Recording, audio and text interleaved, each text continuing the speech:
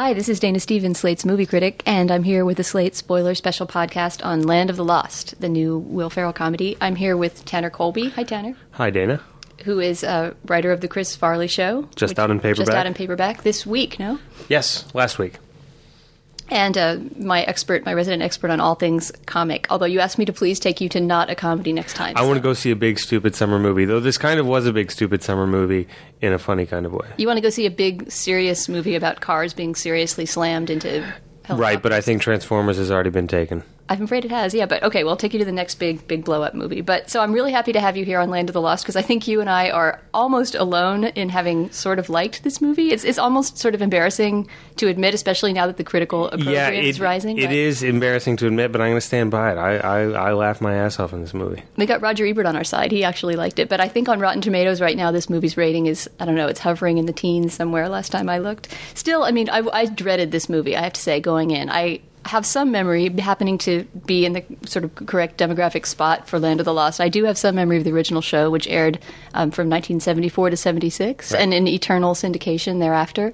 And they're fond of vague memories of an extremely bizarre universe that show was about, that live-action Saturday morning show.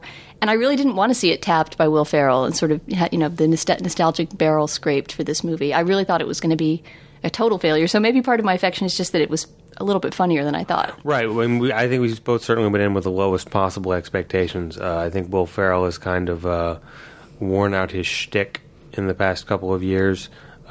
Step Brothers, and, well, you like Step Brothers, but Blades of Glory and Semi-Pro. He needed to reinvent his game. And I feel like this movie gave him a chance to do that because it took his cartoonish, outlandish persona and put it in a world where anything could happen. And so, to me, it worked. Yeah, I think my Will Ferrell laugh threshold is a little bit lower than yours is, and maybe a lot of people's. I just find Will Ferrell really funny, and actually even his failure movies. I mean, I can, of course, distinguish between the ones that work better and work worse, but he's always able to make me laugh.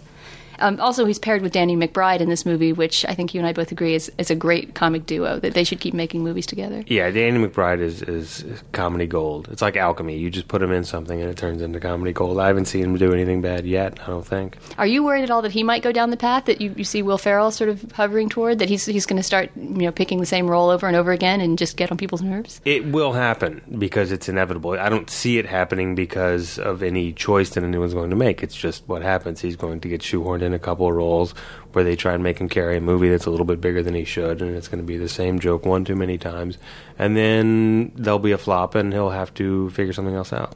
All right, well, such as it is, I mean, this movie is such a flimsy plot, and part of what's sort of endearing about it is that the stakes are very low, and what's happening doesn't really need to cohere with any particular rigor. But do you want to try to carry us through the plot? The basic plot is that Will Ferrell is Dr. Rick Marshall, a scientist, in quotes, and he's invented a new method of energy production that's based on time warps and tachyon energy. Which doesn't make any sense and doesn't need to, because that's just the MacGuffin that gets us rolling. And so the movie starts out with, I think, what one of the best scenes in the movie was his interview with Matt Lauer, where Matt Lauer is raking him over the coals.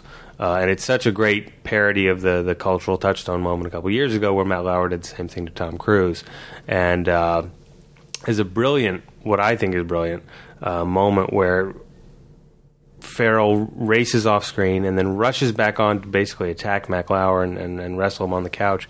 And the Chiron from the show just puts back up Dr. Rick Marshall as he charges back onto the screen to fight Matt Lauer. And to me, it's just a brilliant parody of live morning TV, which is so inane. I know this is a real you had to be there moment, and it's not I remember that Chiron got a big laugh out of you in that but scene. It was a huge involuntary laugh. And I think once they got me in that opening scene, I was just along for the ride, and so I bought into it. And if you don't buy into it from the beginning, you're probably not going to have a very good time. But wait, but you forgot about your plot summary. So Matt Lauer throws him out. Matt Lauer he's throws him basically out. a washed-up scientist that no one takes seriously. He's washed up, and he's left alone. He's teaching science to kids who come to the La Brea tar pits in Los Angeles, and comes into his classroom one day as a young British scientist, a very attractive young woman played by Anna Friel. I don't know how you say her last name. Friel. We're going to go with Friel. Anna Friel, or Friel. Friel. No, we're going to go with Friel. We're going to go with Friel. Anna Friel barges in, and she believes everything that he's taught about tachyon energy and time warps, and she's trying to convince him that his energy reader that he's invented will actually work and create a portal to another dimension that will release energy that will solve America's energy crisis. So she takes him to a spot in the desert that has very high readings, or where she actually found an ancient fossil with a cigarette lighter imprint in it, and this is proof that time is jumbled up or something. And they go to this place where they meet Danny McBride, who is the proprietor of a really cheap, tacky theme park type, kind of a funhouse tunnel thing. Of love type thing. Tunnel of love in the desert. And they go down this tunnel of love, and they go through this dimensional warp and get trapped in the Land of the Lost, which is sort of a cosmic, lost and found, with the detritus of the universe just gets dumped. And when they get there, they encounter a bizarre alien being who says he wants to help them in their quest, and they've just got to find the tachyon reader and get out. And that's basically the whole structure for them to then drape on a bunch of set pieces where Will Ferrell and Danny McBride have a great time. Yeah, we should point out, too, because it was something that bothered me. I don't think it bothered you as much because you don't remember the original show as much, but the two characters, the two sidekicks that Dr. Rick Marshall takes down into the Land of the Lost with him are named Will and Holly, which were the name of his two children sidekicks in the original show. So his children have been converted into this sort of, redneck menagerie. funhouse proprietor, and then this young woman who actually becomes his romantic interest. So right, so he gets it on with his daughter figure. I sort of wish that the movie had at least nodded to that in some way and put in some kind of joke. I used to have a daughter named Holly, but she won't talk to me anymore or something. Yeah, but I think if you put in the pedophile joke, then it is no longer PG-13. Well, not a pedophile joke, but actually something to sort of guard against the cloud of pedophilia that otherwise hangs over it for the entire movie. True, right. Then again, this movie is not in any way trying to be clean enough for kids. It's PG-13, I imagine, the rating, but it's got some fairly raunchy jokes in it. Yeah, it does.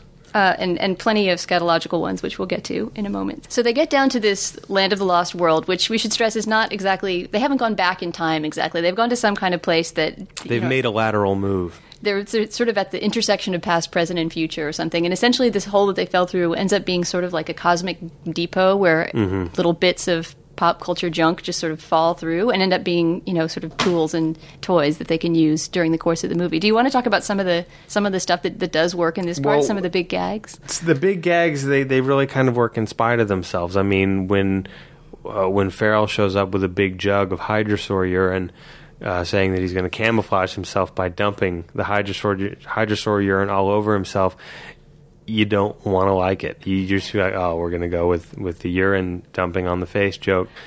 How many of those have I seen? And it's funny. And why is it funny? Is it funny because of Will Ferrell's sort of self-abasement, his capacity for self-abasement? It's funny because of Will Ferrell's brilliant self-abasement, but it's also funny because of Danny McBride. It sort of assumes the audience's role of, you're not really going to do that, are you?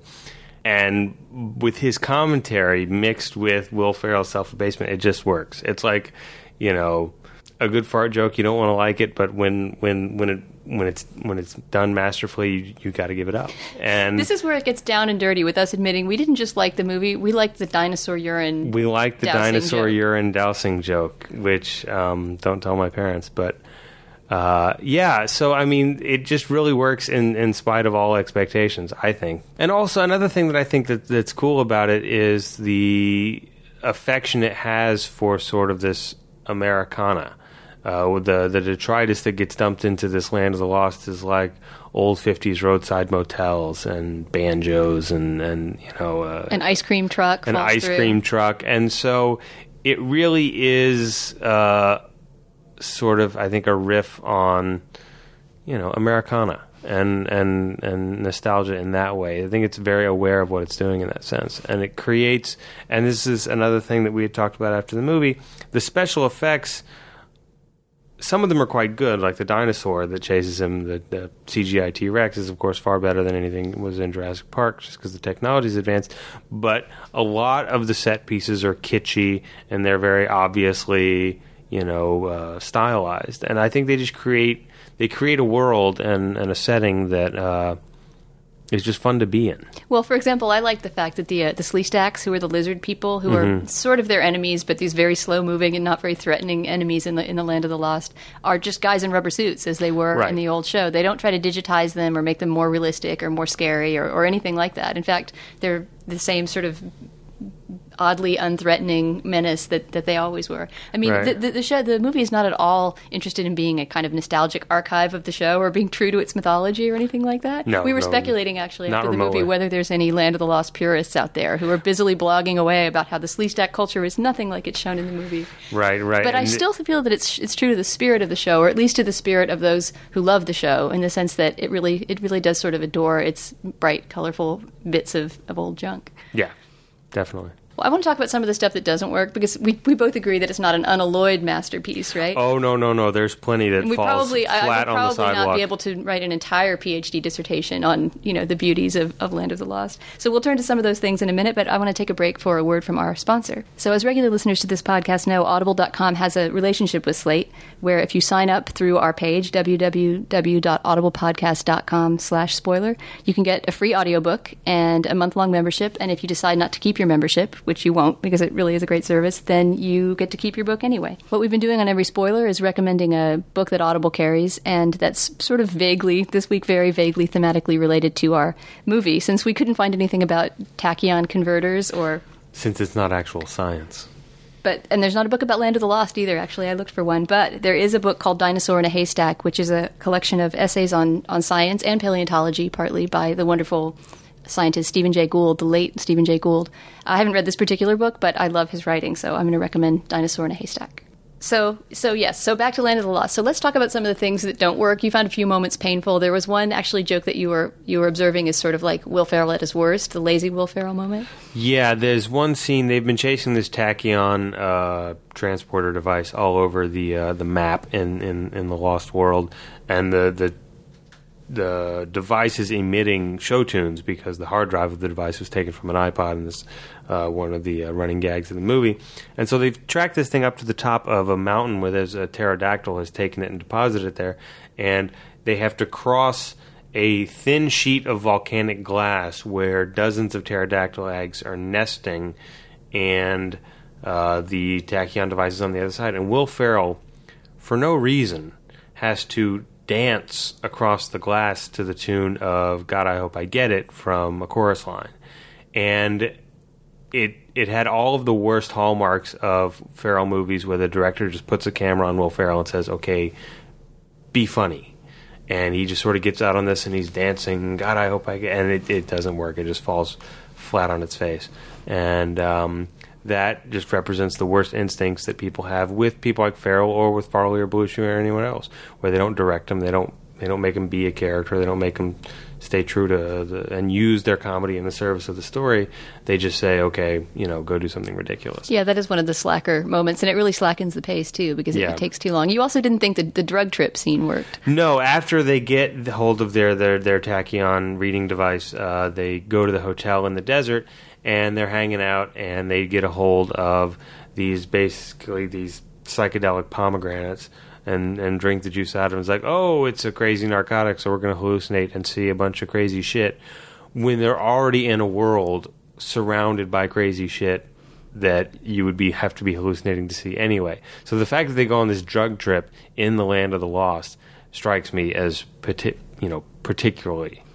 It doesn't really make useless. Any sense at all. And it was clearly just a narrative device that to sort of have them out of it for long enough that the woman, Anna Friel, the Holly character, can then disappear and need to be rescued. Yeah, so she'd go off and get to be captured. And that also, similar to this scene on top of a mountain, was just like, stop the camera and let Will Ferrell just, be funny for a few minutes. Would you be one of those who would say that Will Ferrell needs to be working with Adam McKay to really sort of get his best stuff on? Either Adam McKay or, there are other directors who've gotten good stuff out of him before, too. Todd Phillips in Old School. But that was kind of before Will Ferrell became Will Ferrell. That was his first gig outside of Saturday Night Live, first big gig outside of Saturday Night Live. But yeah, he definitely needs to work with a director who gets him and understands him and has the strength to... I mean, when Will Ferrell is himself a producer of the movie and the star of the movie, he's the big cheese, and you have to have a director who can corral him and direct him and make good use of him. Otherwise, it's just not going to hold together. So as long as we're spoiling, let's give away some secrets at the end of this movie, which are actually kind of, they seem to us anyway, like clues being buried in case there's enough success for a I don't think sequel. they're clues being buried. I think they're clues being put up in big neon signs and posted for all to see. Well, I've seen even more neon sort of teasers for a sequel. I have a feeling that this movie's going to lie low and see if it gets enough audience for a sequel. But let's talk about the stuff that sets it up. The big twist at the end is that Danny McBride decides to stay in the Land of the Lost. When they finally get the portal back open to come back to the real world, Danny McBride, who is with, we've neglected to mention, they have this ape friend that has been their companion throughout the whole movie. Danny McBride decides to stay and be, the one-eyed man in the land of the blind. He's like, well, I can go back to America and be a loser. I can stay here and be the man I've always dreamed of. And have a monkey harem of my own. And have a monkey harem. And he goes back to the monkeys' village to find out that while the men are still monkeys, the women are all vaguely European and hot. And so, Eastern European, really. And so Danny McBride stays behind, and then when Will Ferrell goes back to the real world, he, of course, goes back on Matt Lauer, and that's the bookend device that closes the movie, and he's there to promote his new book called Matt Lauer Can Suck It, which he forces Matt Lauer to promote because now he has proof that he was right all along. And he then presents Matt Lauer with the other big setup for the sequel, which he gives him what he thinks is a dinosaur egg from the Land of the Lost. But then you have to wait till after the credits to get this. It's a little sneak at the end. They show the dinosaur egg in the Today Show studio, and it hatches, and it's one of the Sleestaks. It's one of the I believe the plural is Sleestak. Sleestak. One of the Sleestai, I think. I noticed this in the production note. The plural of Sleestak is Sleestak. It's like sheep. Gotcha. Okay, well. So obviously what's going to have to happen in part 2 is that either something happens to Danny McBride back in the Land of the Lost world and he calls them back through, right? Or else the world is menaced by Sleestaks, or both. Right. But somehow Will Ferrell and Danny McBride will have to come back together. Of course, all this is contingent upon this movie making more money than most of the rest of the critics seem to think that it will, since we're the only people on Earth who liked it. We'll be there. You and I will shamelessly be standing in line with a bucket of hydrosol urine in hand. Yes. Or at least popcorn. Okay, Tanner, thanks a lot for joining me for this movie. Thank you, Dana. I promise the next one will not be a comedy. Awesome. And thank you all for joining us for this Slate Spoiler Special. For Slate.com, I'm Dana Stevens.